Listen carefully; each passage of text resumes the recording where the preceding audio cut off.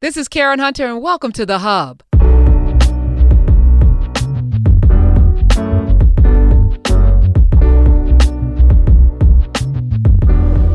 I've had a couple of listeners, because this is what I do. You know, I'm on Twitter at Karen Hunter, and y'all hit me on Facebook. I am Karen Hunter, and you make requests. And a bunch of you actually separately requested that I have this guest on. And I reached out to her. And it was actually really easy. I reached out to her. She got right back to me. I called. She's like, who's calling me? She called me right back. It's like, who's calling? I was like, okay, all right. And then I had a conversation with her. We've exchanged emails. And this is a woman who I remember seeing back in the 90s on Oprah. But she's been doing this work for the last 30 plus years, actually longer than that. Since the assassination of Martin Luther King. This is what inspired her. But we're going to talk more about. And it's the blue-eyed, brown-eye exercise. It's not an experiment. It's an exercise. I got challenged on that, too. But let me welcome to the show teacher, lecturer, diversity trainer, and a recipient of the National Mental Health Association Award for Excellence in Education. Let me welcome to the show Ms. Jane Elliott. Thank you very much. But I'm not a teacher. I'm an educator. Okay. I will listen. That's on your website. You will listen, Miss Elliott. It says teacher on your website. So you gotta tell the people doing your website they gotta fix that because I keep telling them, but nobody listens to me. I'm listening. You jacked me up in an email. So I was telling the audience because I called it the blue-eyed brown eye experiment, and you were like, it is not an experiment. I mean, you yelled at me in an email, which I've done this before, so I know how to do that. It was powerful. So tell me why it's not an experiment and it's an exercise. Because in an experiment, you're doing something to learn from your subjects. I wasn't trying to learn from those kids. I was trying to educate them about the ignorance of treating people positively or negatively on the basis of a physical characteristic over which they have no control. And I couldn't just talk to them about it. I had talked to them about it for the whole year. They hadn't understood. They have to understand. They had to know why Martin Luther King Jr. was in the street. It wasn't because he was black. It's because of the ignorance in this country of people who think there's something wrong with having skin color other than white. They had to know that the way he was being treated was the way we do not treat other members of the human race. And make no mistake about this. We're all members of the same race. And that means we're all members of the same family. And when you mistreat one of my family members, which means another member of the human race, you are mistreating me. I won't have it. Yeah, I know this. And it makes me smile at the deepest part of my soul that you exist, Jane Elliott, because I want you cloned and duplicated many, many, many times over. I don't know, why we got to this place. I often say when I get up in the morning, I never think about being black, and I don't even think about being a woman. I'm just Karen, and whatever Karen aspires to do that day, I don't even have to think about those things until I get out in front of the public, until somebody makes me feel different because of my gender or my race. Or until you turn on Tucker Carlson. Now, right. Wait a minute. It's all right. It seems to me that what Tucker Carlson needs is a can of your juice. Super beats. As soon as possible. Well, that's just going to help him with his circulation. That's not going to change the dynamic of his racial bigotry. He's depressed. It says he's depressed about what President Obama said. How dare President Obama say, embrace your blackness? Since the first modern human beings that evolved on this earth were black, and we're all descendants of those first black females, you'd better embrace your blackness and hope everybody has a little more of it. Ooh. Okay, so let's back up a little bit. Let's take us way back to young Jane Elliott, educator for a while. What happened to you that you became a crusader for racial justice? Number one, I'm not a crusader. I haven't become one. I don't want to be one. Okay. People killed the crusaders. I am not ready to die yet. I've been threatened with death lots of times, but so far nobody's been successful. I'm not a crusader.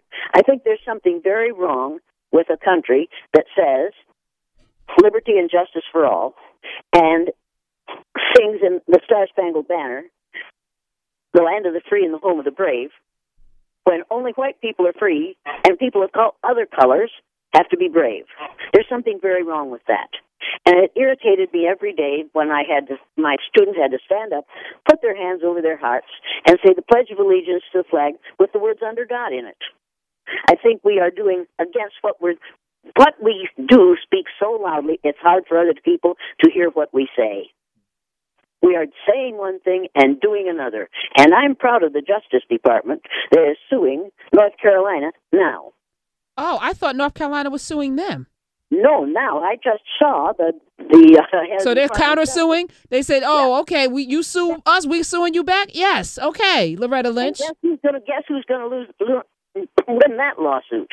I don't know. We're in some strange times, Jane Elliott. I'm not predicting anything anymore. I don't even understand Trump. I don't even understand that. Okay, so well, good. I'm so glad you don't understand him, because you would have to be really, really shallow to understand Trump.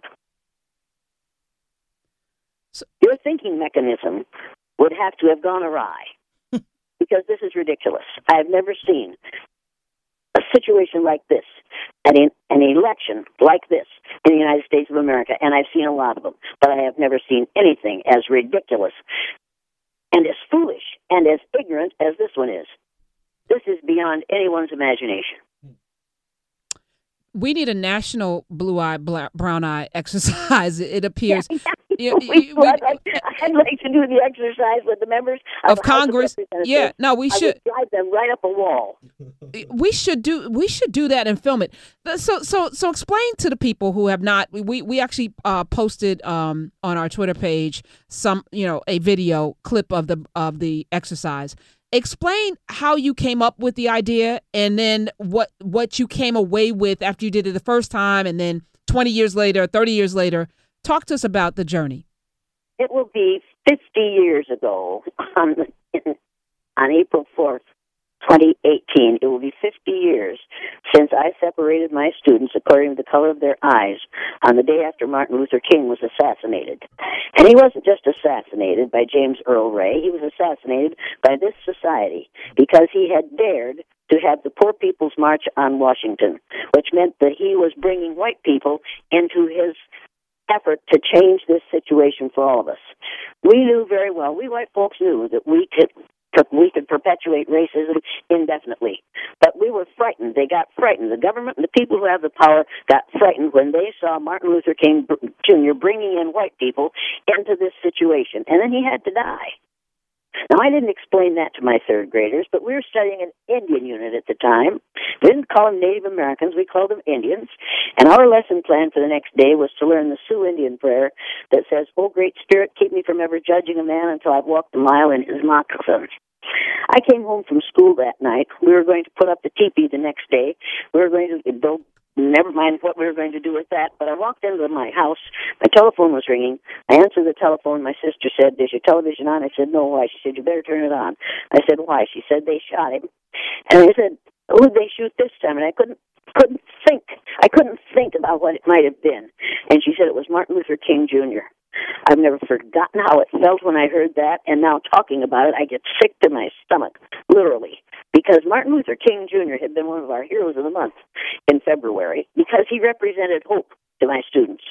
And for me, hope is an acronym for holding on to positive energy, and that's what Martin Luther King Jr. was doing.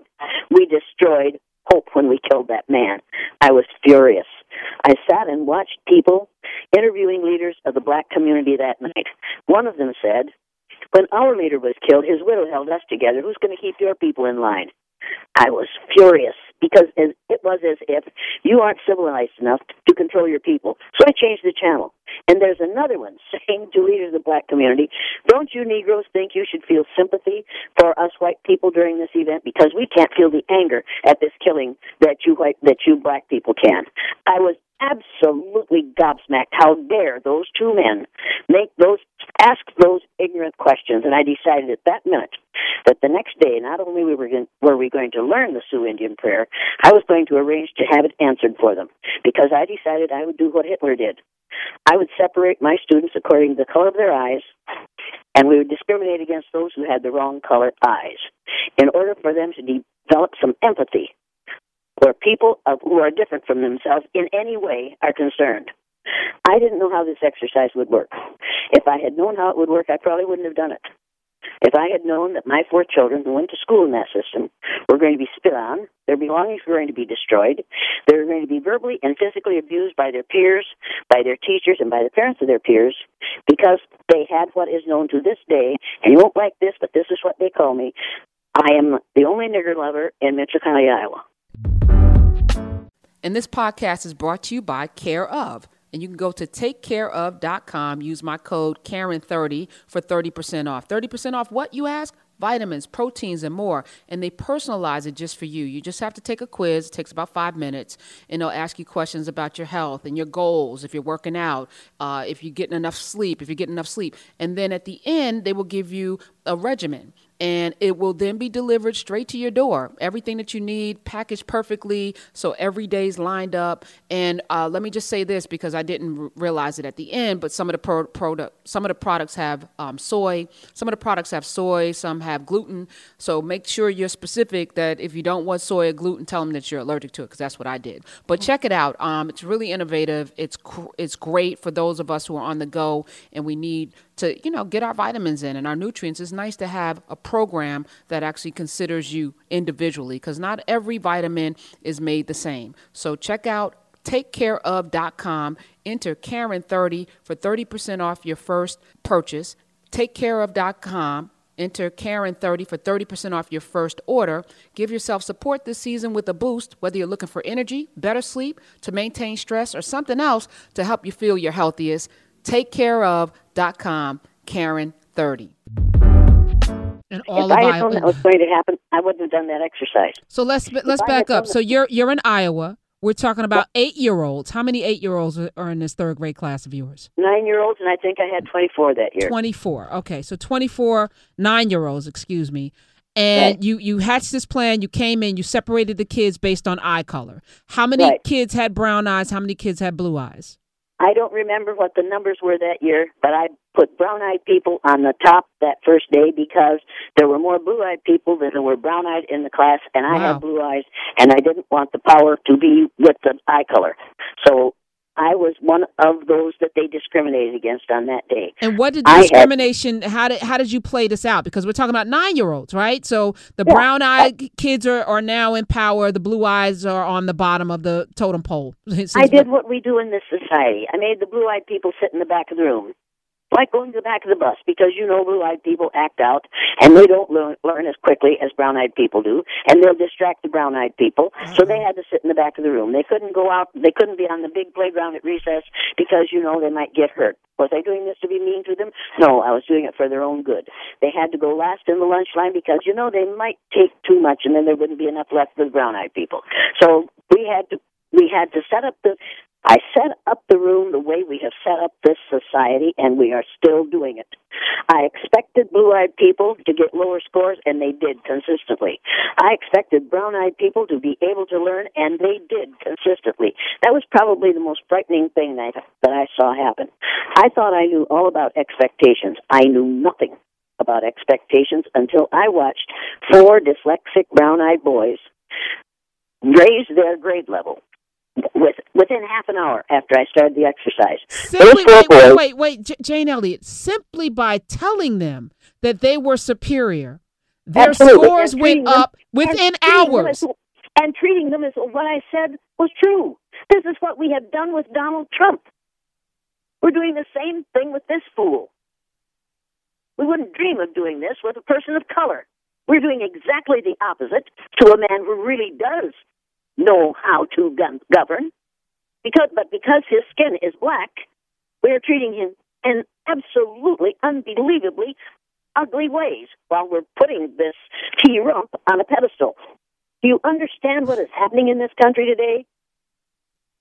I understand because I watched it happen with my third graders. Until that moment, I told my students, blue-eyed people aren't as smart as brown-eyed people. I'm standing at the front of the room, the teacher. Blue-eyed people aren't as clean as brown-eyed people. Blue-eyed people don't learn as fast as brown-eyed people. Immediately, little brown-eyed Debbie sitting in the front row looked up at me and she said, "How come you're the teacher here if you got them blue eyes?" Wow. Wow is right. And then some kid in the back said, if she didn't have them blue eyes, she'd be the principal or the superintendent. They're both brown-eyed. And they automatically assumed that what I said about brown was right. Later on in the day, I pulled down the map, the wall map. The ring slipped off my thumb, and the map went around and around and around the roller the way it does in that old Excedrin commercial. And I said, well, I've done it again. And little brown-eyed Debbie, I can still see that child sitting there, literally snarled at me. Well, what do you expect? You've got blue eyes, haven't you?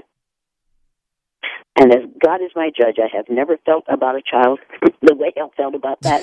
I've never felt that way about one since. Because in a matter of hours, this child went from being, an ordinary student to somebody that could then enact terror on other people just because now she feels superior because she has brown eyes. And they did. They came in from recess, and brilliant blue-eyed Carol, the Lutheran minister's daughter, who came into my room in February, reading at the 6th grade level, came in crying because as she walked across the playground, brown-eyed Debbie stepped up behind her, struck her across the back with her forearm, and when Carol turned around, Debbie said to her, now you have to apologize to me for getting in my way because I'm better than you are. And Carol apologized and came in crying. Wow. That's what happened with just that was in the middle of the afternoon. So we hadn't been in school exposed to this for 4 hours. And they had become something I would never have imagined them being. It was absolutely terrifying. So I'm going to back up again, and then I want to fast forward. Again, little Jane Elliott, growing up in Iowa, not just Martin Luther King. I get that. I get the connection. But what was in you that made you even want to have this experiment? It's not like you had a lot of black people in Iowa back in the 60s. I didn't want to have this exercise, but I was raised by an Irish Baptist father, and an Irish Catholic mother. So I knew about discrimination. One side of the family called us the dirty little bastards because we obviously weren't. Well, parents couldn't possibly have been married. They were, but according to one side, they weren't, and so we were just seen as less than. So my dad said, "Get out of here and get to college. What you put in your head, they can't take away from you. Get an education." And he also said every week, "A fair thing is a pretty thing, and a right wrongs no man." And he said, "Never judge a book by its cover." And he said, have you ever been in the position that guy is? Until you've been where he is, don't judge him. He was a very, very moral man, and he drilled those things into us. Now, some of your listeners are going to say, he was a man of cliches. Well, some of those cliches are very appropriate and ought to be drilled into people. And words are powerful, so I couldn't agree with you more. So, are all your siblings as passionate about justice? Heavens no. All my siblings aren't the middle one in the family. Okay, so I'm the middle you're the Marsha Brady. Of 7. And it makes a big difference. When you're the middle child, there is a difference in birth order. Birth order does make a difference. I know how it feels to be the one who's left out because, it's a long story. It doesn't matter. But it does change the way you see your world.